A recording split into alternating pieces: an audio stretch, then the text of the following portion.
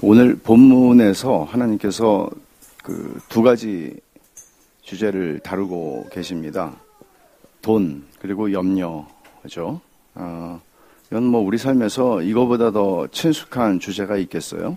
돈, 염려. 정말 우리가 자유롭기 어려운 부분이죠. 한마디로 말하면 돈 걱정입니다. 돈과 염려. 돈이라는 것은 성질상 염려를 수반하게 되어 있습니다. 반면에 하나님은 그분의 속성과 성품을 볼 때 염려를 배제하게 합니다. 염려를 쫓아냅니다. 돈은 염려를 수반해요, 성질상. 그래서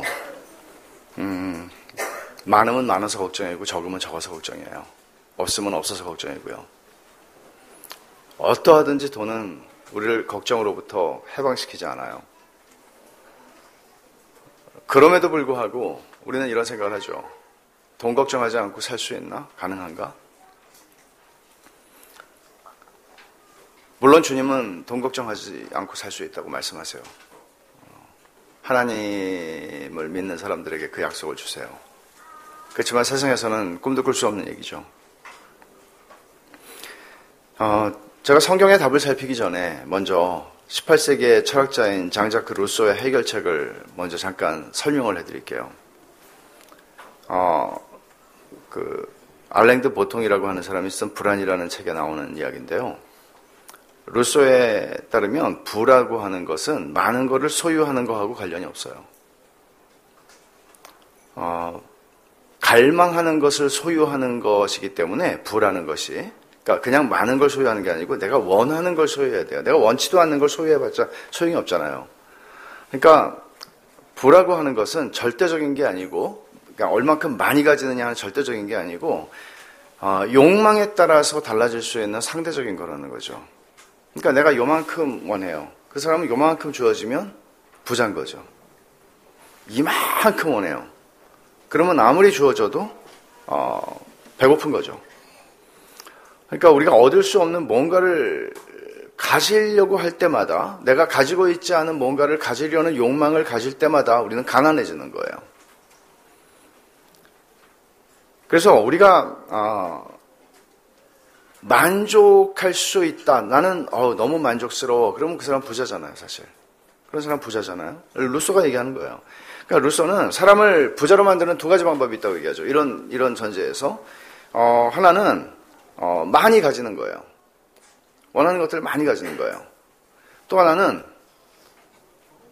적게 원하는 거예요. 어렵죠.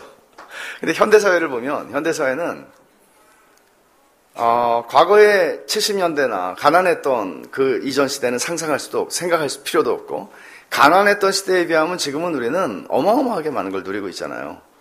가난했던 시대를 보면. 근데 왜 안 행복하죠? 그러니까 루소에 따르면 이 현대사회가 우리를 가만히 놔두질 않고 그냥 눈 뜨고 있으나 눈 감고 있으나 우리가 원하지도 않던, 알지도 못하던 것들을 자꾸만 보여주고 자꾸만 알려주고, 넌 이게 필요해, 너 이게 없으면 불행한 거야 라는 생각들을 수없이 우리에게 준다는 거죠. 그래서 심리학을 전공한 사람들이 회사마다 많이 필요한 거죠. 어떻게 하면 사람들의 마음을 연구해서 그들이 원하지도 않는 것들을 원하게 만들 것인가, 그리고 우리는 그것을 팔 것인가 하는 것이죠.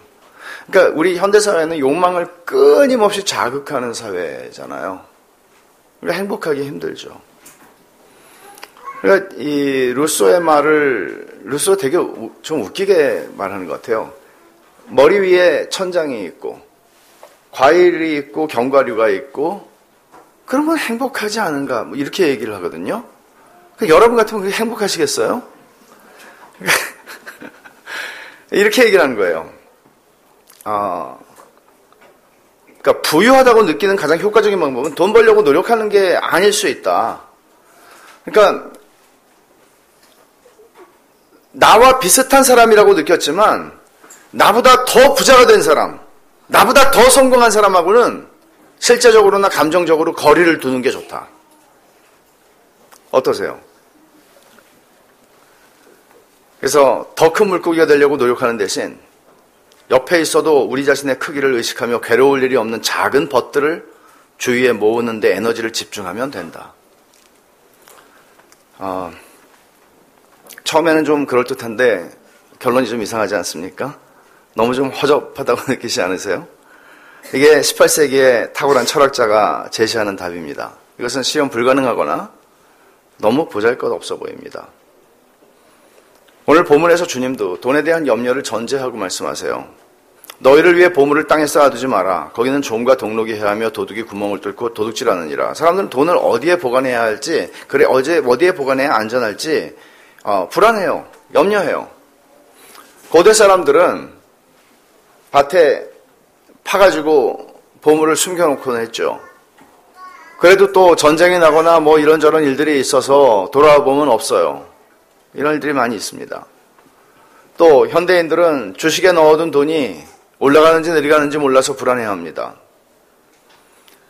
그러니까 주님은 이런 불안한 사람들에게 안전한 저장고가 있다고, 훔쳐갈 수도 없고 도둑들 수도 없고 썩지도 않고 안전한 곳이 있다고 말합니다. 그러니까 하늘의 창고에 쌓아두라, 그런 말씀을 하시는 거죠. 이걸 또 어떤 사람들은 이렇게 오해하죠. 헌금 많이 내라는 소리구나. 내시거나 마시거나 그 문제는 아닙니다. 그런 차원의 문제는 아닙니다. 주님은 여기서 어떻게 우리에게 허락된 돈을, 재정을 사용할 것인가 하는 문제를 말씀하시는 것이죠. 그러니까 여러분, 기본적으로 주님이 말씀하시는 건 이방인들은 해방될 수 없다예요. 왜냐하면 이방인들은 돈을 섬길 수밖에 없기 때문입니다. 그리고 아까 말씀드린 것처럼 돈은 우리를 자유롭게 해주잖아요. 불안하게 해요. 걱정으로부터 우리를 해방시키잖아요. 그래서 주님을 알지 못하는 사람들은 그럴 수 있지만, 하나님과 돈을 같이 섬기는 사람들도 그럴 수 있지만, 하나님을 섬기는 사람들은 길이 있다고 말씀하시는 거죠. 그게 오늘 말씀이에요. 인간이 권력 앞에서도 힘이 없고 또 많은 우리를 무력하게 만드는 것들이 있지만 돈처럼 우리를 무력하게 만드는 건 없죠. 돈이 없으면 정말 무력감을 느낄 것입니다. 그래서 돈 앞에서는 신앙도 무너지기 일쑤입니다. 돈이 왜 이렇게 강력한 힘을 가질 수 있고 우리의 존재 자체를 지배하고 장악하는 것처럼 느껴질 정도로 돈은 그렇게 힘이 셉니까? 바울 사도는 돈을 사랑하는 것이 일만하게 뿌리라고 얘기를 합니다. 돈 자체가 악이다 라고 말하지 않습니다. 돈을 사랑하는 게 일만하게 뿌리라고 얘기를 합니다.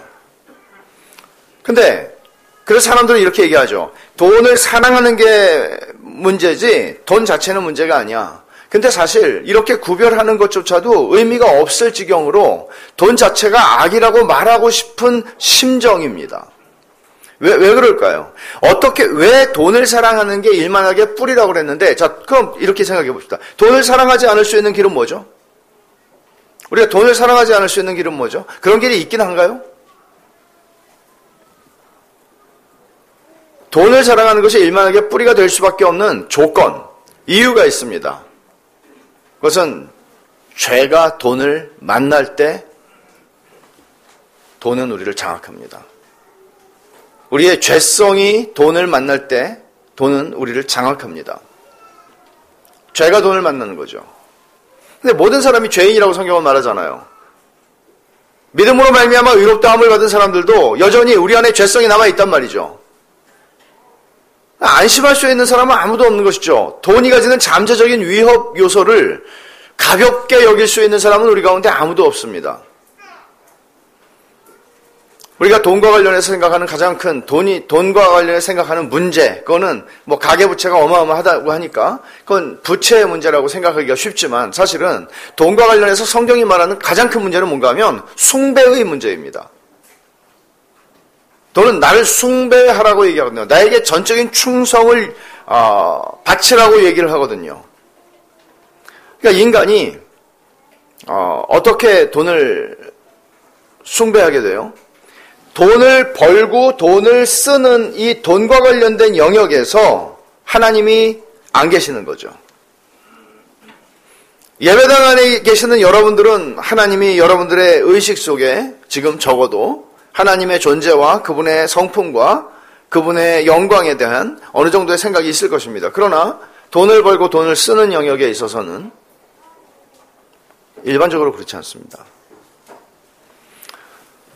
사람들이 돈을 사랑하는 이유가 뭘까요? 자기의 갈망을 채워주기 때문입니다. 그 갈망으로 무엇을 할 수 있죠? 그 갈망은 어떤 것들입니까? 사람의 영광인데 자기에게 속한 것들이죠. 하나님의 영광과 상관이 없는 자기의 영광을 위해서 자기의 영광에게 속하는 쾌락, 안락함, 힘들을 우리는 갈망합니다. 그리고 이거를 돈으로 삽니다. 살 수 있습니다. 루소는 갈망을 억제하면 된다고 말했습니다. 근데 갈망을 어떻게 억제해요? 우리 안에 있는 갈망을, 욕망을 어떻게 억제할 수 있어요? 죄라고 하는 것은 하나님의 계명보다 욕구, 욕망의 지배를 받는 사람으로 만들어가는 힘이 있거든요. 그 힘이, 그 능력이 있거든요. 그래서 욕망의 지배를 받는 존재로 만들면서 우리를 궁극적으로는 우상 숭배자로 만들어갑니다. 창조주가 계셔야 하는, 우리의 마음 중심에 창조주가 계셔야 하는 자리에 엉뚱한 것들이 채워가는 것이죠. 돈이 채우는 것이죠. 거의 돈보다 강한 우상은 거의 없습니다. 돈보다 강한 우상은 거의 없습니다. 자본주의 시대에만 그런 것이 아니고 자본주의가 오기 전 1세기에도 그러했습니다.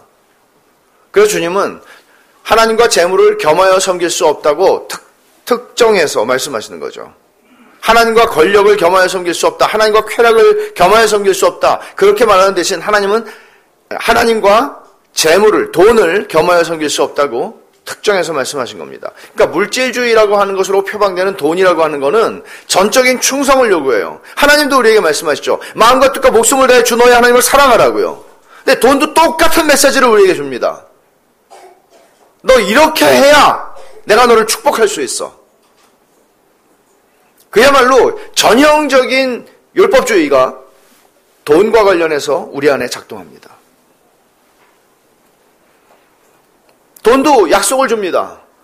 성경을 통해서 하나님이 우리에게 주시는 그 무한히 자비하신 약속과 비슷해 보이는, 흡사해 보이는 약속들을 무수하게 쏟아냅니다.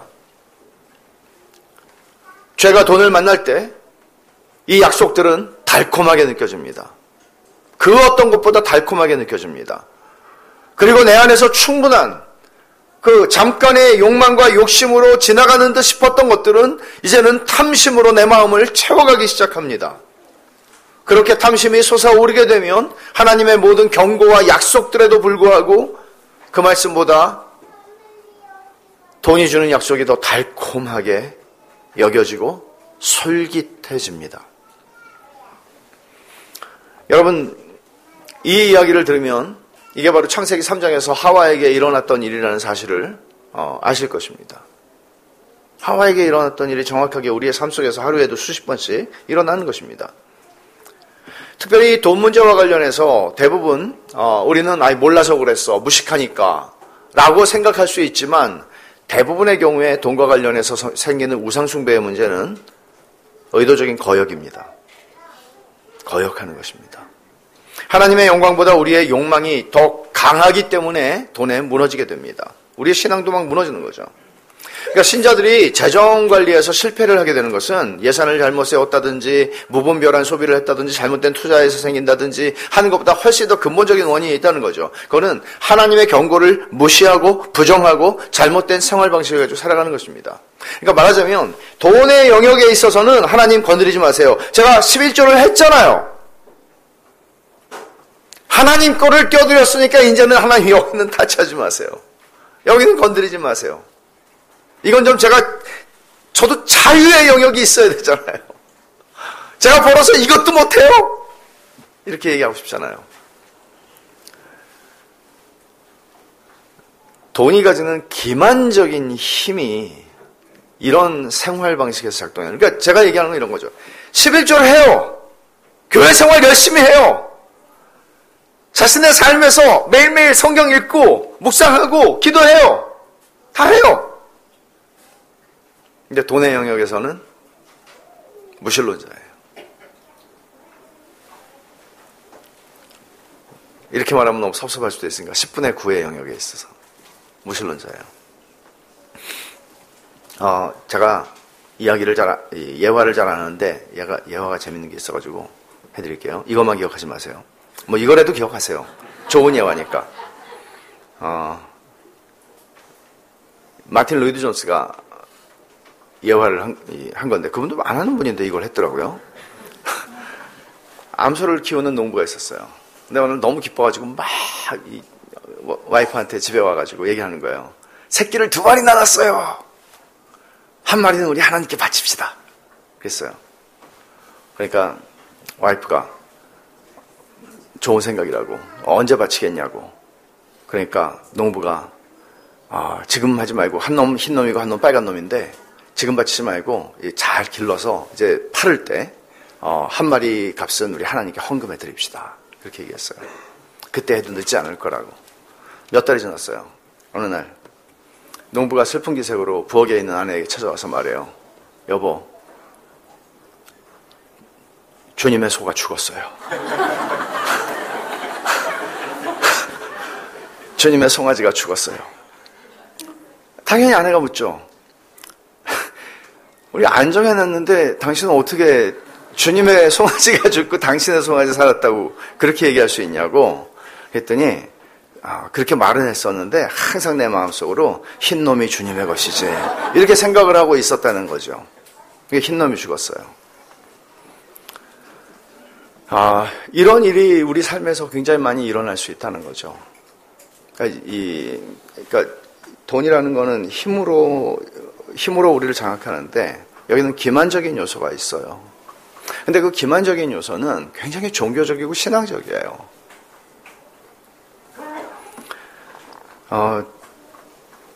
죄가 돈을 만날 때 이런 일들이 일어나는 거예요. 죄가 돈을 만날 때.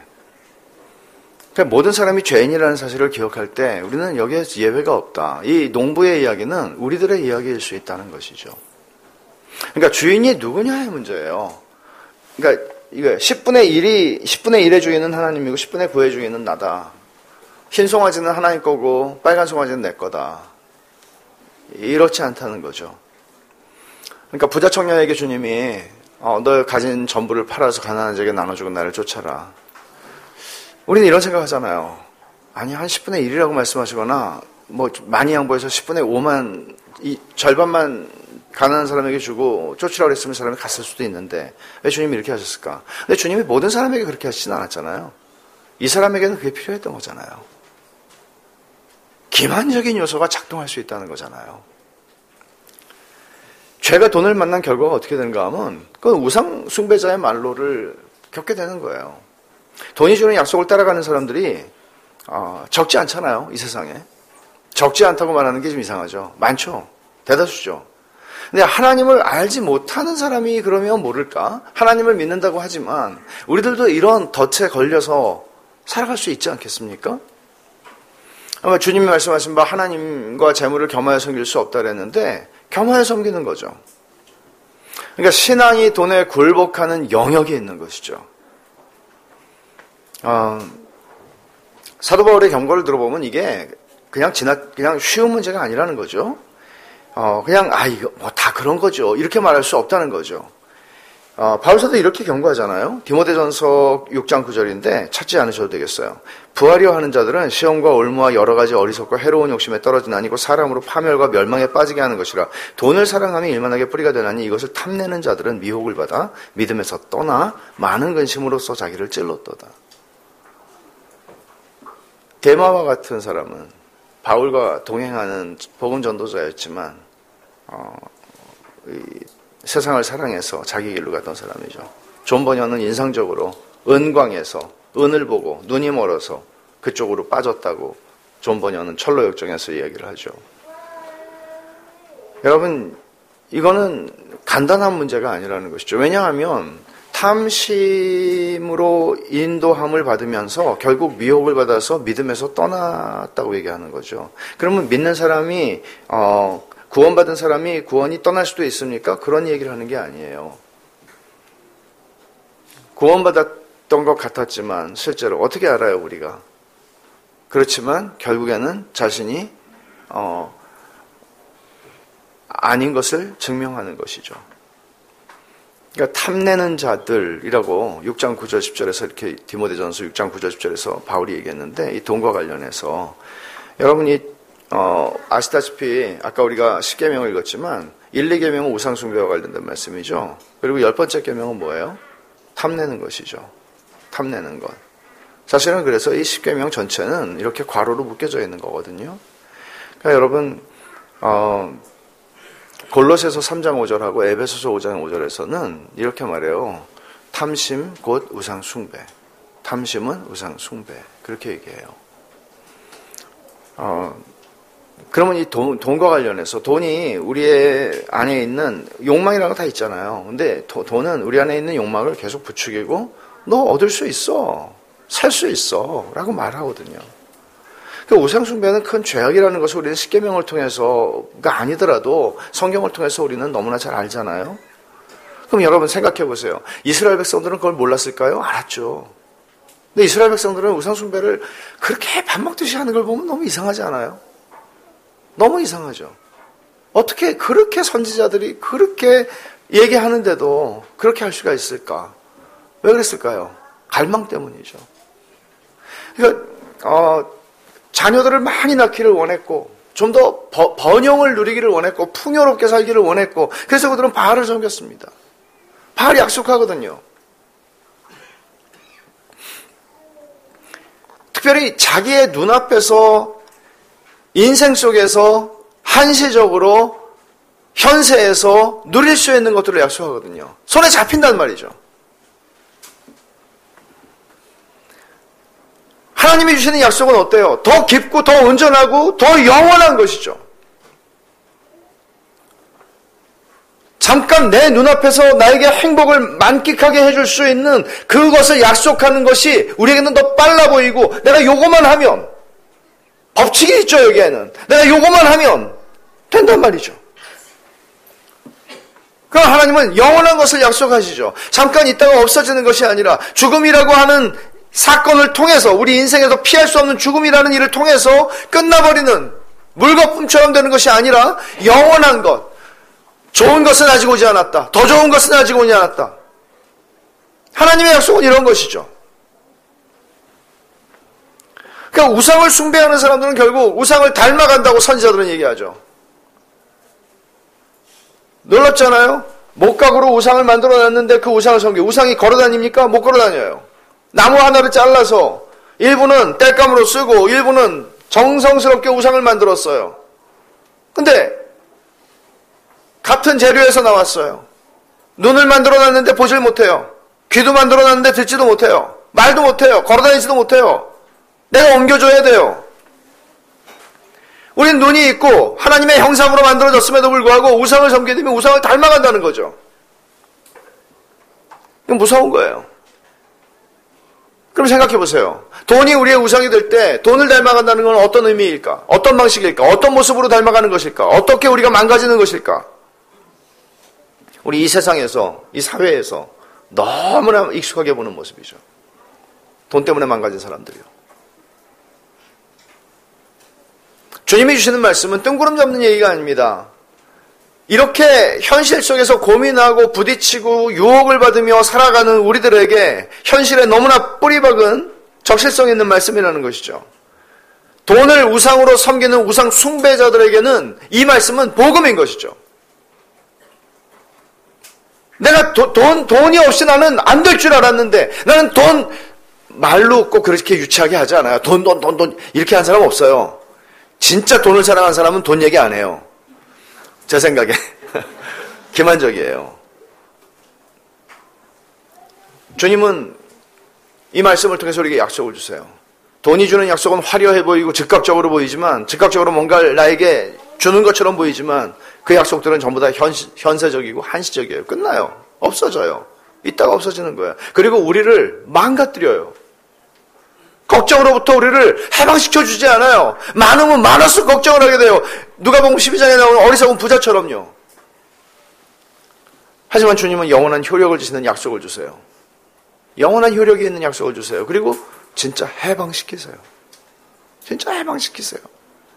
주님의 말씀은 두 단락으로 나눌 수 있는데 첫 번째 24절까지는 돈에 대한, 재물에 대한 태도, 25절부터 나머지는 염려하지 말라는 내용입니다.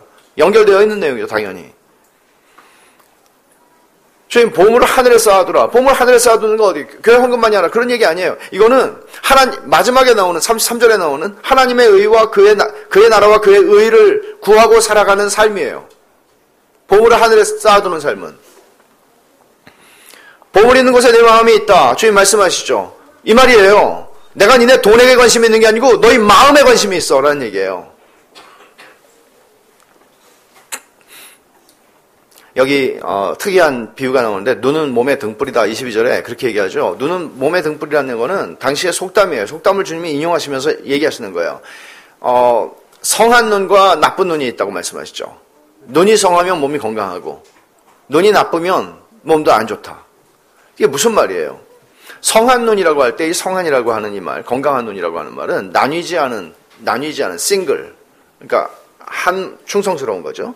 그런 의미를 가지기도 하지만 또 한편으로는 관대한 눈, 자비로운 눈 이라는 뜻이에요. 관대한 거죠. 사람들을 섬기는 거죠. 사람들을 돕는 거죠. 반면 나쁜 눈은 뭔가 하면 일반적으로 나쁜 눈이라고 이 단어를 쓸 때 이기적이고 자기밖에 모르고 질투하고 시기하는 눈입니다.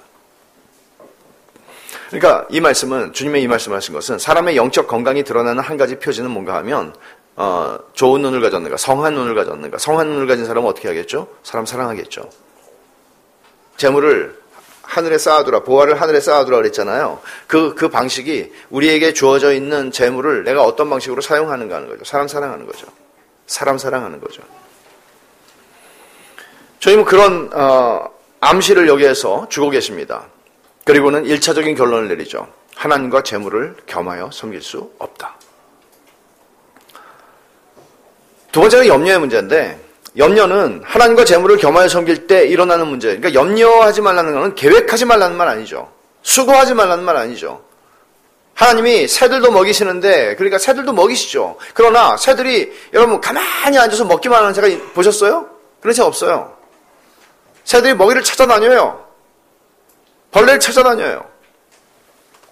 근데 하나님이 주신다는 거예요, 그게. 하나님과 재물을 겸하여 섬길 때 염려는 피할 수 없는 문제예요, 그리스도인들에게는. 근데 그 염려가 대개 뭐예요? 너희는 목숨을 위하여, 몸을 위하여, 옷을 위하여 염려하지 말라. 그렇게 말하잖아요. 근데 여러분, 여기서 주님은 이런 말씀 하시는 거죠. 야, 니네가 진짜 염려해야 되는 게 이런 거니?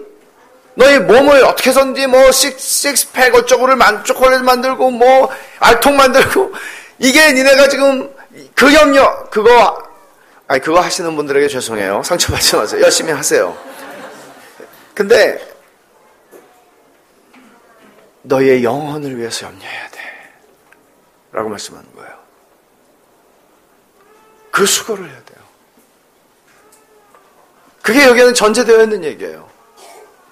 목숨을 위해서, 몸을 위해서, 입을 옷을 위해서 그렇게 염려하는데 너희 영혼을 위해서 수고하고 했어야 돼. 여기 이런 말씀 있잖아요. 너희가 염려한다고 키를 한 자라 더 할 수 있느냐? 근데 이 키라고 하는 말은 헬라어로는 목숨이라는 뜻이고 나이라는 의미를 같이 가지는데 이게 키일 가능성이 별로 없는 게 번역을 할 때. 왜냐하면 한 자라고 그랬잖아요. 한 자가 이거예요. 염려한다고 2cm를 늘릴 수 있냐? 그렇게 하면 말이 좀 될 수 있잖아요. 2cm라도 늘리기 위해서 염려를 하면. 근데 염려한다고 50cm 늘어나요? 그러니까 너희가 염려한다고 목숨을 조금이라도 연장하겠니? 이런 의미겠죠. 이런 의미겠죠. 그러면 염려하면 여러분 목숨이 연장이 되겠어요? 단축이 되겠어요? 단축이 될 수도 있겠죠. 연장은 잘 안 될 것 같아요.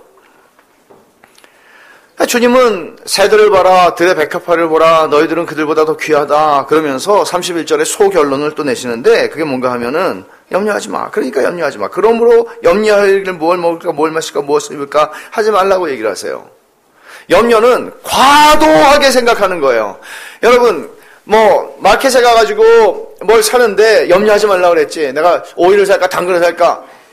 그런 얘기가 아니고 생각하시고, 계획하시고, 준비하시고, 다 하세요. 여러분의 인생의 노후도 하시고, 다 하세요. 그러나, 과도하게 하지 마세요. 하나님께 충성할 수 없을 만큼 우리 마음을 분열시키고 방해하는 일을 그치라는 말이에요.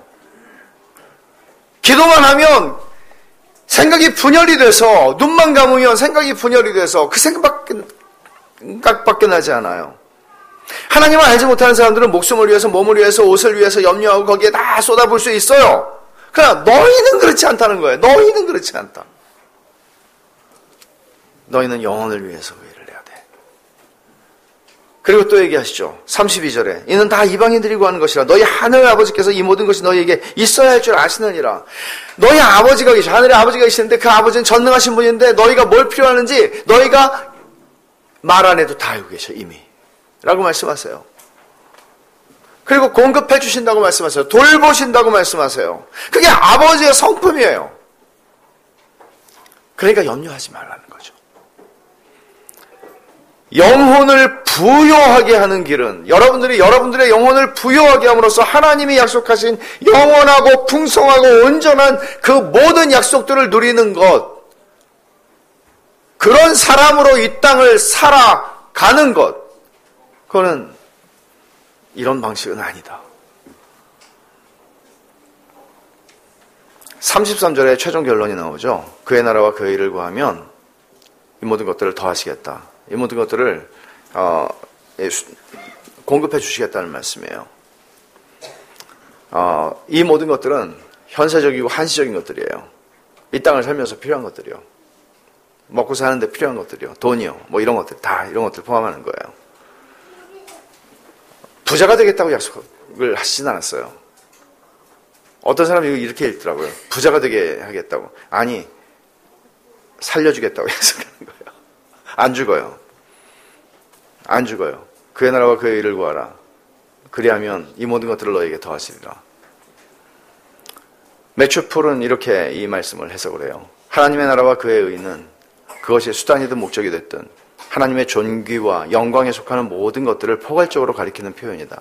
너희가 일차적으로 관심을 갖고 애써야 하는 주된 것은 어떻게 하면 하늘에 닿고 이 세상에서 하나님 나라를 확장시키고 너희의 마음을 하나님의 뜻에 복종하게 하고 하나님 나라가 너희 안에 이루어지게 할 것인가 하는 것과 어떻게 하면 다른 사람들을 믿음으로 이끌어 하나님의 뜻에 순종하게 할 것인가 하는 것이 되어야 한다는 말씀이다. 이 삶은 하나님의 통치권 아래, 하나님의 나라는 하나님의 통치 아래 들어가는 것이죠. 하나님의 통치권 아래 전적으로 굴복하고 그의 뜻에 순종하는 것이에요. 그래서 34절에, 그러니까 이 마태복음에서 그 제자도를 되게 많이 강조하는 성경인데, 제자의 삶은 뭐냐? 이거는 현 시대에서, 현 시대가 나에게 요구하는 삶을 사는 게 아니고 나의 주인이 요구하시는 삶을 사는 것이다. 다른 종류의 삶을 사는 것이다. 이렇게 말하는 거죠. 마지막에 다시 이 34절에 내일 일을 위해 염려하지 말라고. 내일 일은 어떻게 될지 알지도 못할 우리의 영역이 아니에요. 내일 일은 하나님만이 염려하실 수 있어요. 그분이 아시니까요. 우리는 몰라요. 내일 내가 염려하고 있는 일이 터질지 안 터질지도 몰라요. 그건 하나님께 맡기고 하나님의 주권에 맡기고 우리가 미리 염려할 필요 없다. 이 본문이 산상수훈의 5장, 마태 5, 6, 7장이 산상수훈이에요. 산상수훈은 명령이 아니에요, 사실. 산상수훈은 너 이렇게 살아! 염려하지 마! 염려하지 말라고 돼 있어요. 그러나 이 말씀은 그리스도인의 삶이, 하나님 나라의 백성의 삶이 어떤 삶인지를 설명하는 거예요. 그럼 여러분 이렇게 이 말씀을 읽을 수 있는 거죠. 하나님의 백성은 하나님의 은혜의 지배를 받는 사람이야. 그렇기 때문에 너희들은 너희 안에 있는 죄가 돈을 만나는 것이 아니고 너희를 지배하고 있는 하나님의 은혜가 돈을 만나는 거야. 그 삶은 너희를 변화시키는 거야. 그 삶은 너희를 돈에 복종하고 돈을 섬기는 삶으로부터 너희를 해방시키는 거야. 그래서 너희는 돈 걱정하면서 살지 않아. 라고 얘기를 하는 거예요. 은혜를 잊어버리는 것과 우리의 돈에 관련된 우리의 재정의 삶, 재정과 관련된 삶은 아주 깊이 연결되어 있어요. 은혜를 잊어버리면 우리의 재정의 영역에서 재정이 신이 돼요. 하나님이 돼요. 하나님의 은혜와 사랑에 만족하고 그 은혜에 감사하게 되면 돈을 쓰면서 내 안에 있는 끓어오르는 어떤 욕구들을 채우면서 만족을 누리고자 하는 마음들이 가라앉게 돼요. 감소돼요. 경험하셨습니까? 경험하셨다면 그 경험을 계속 유지하십시오.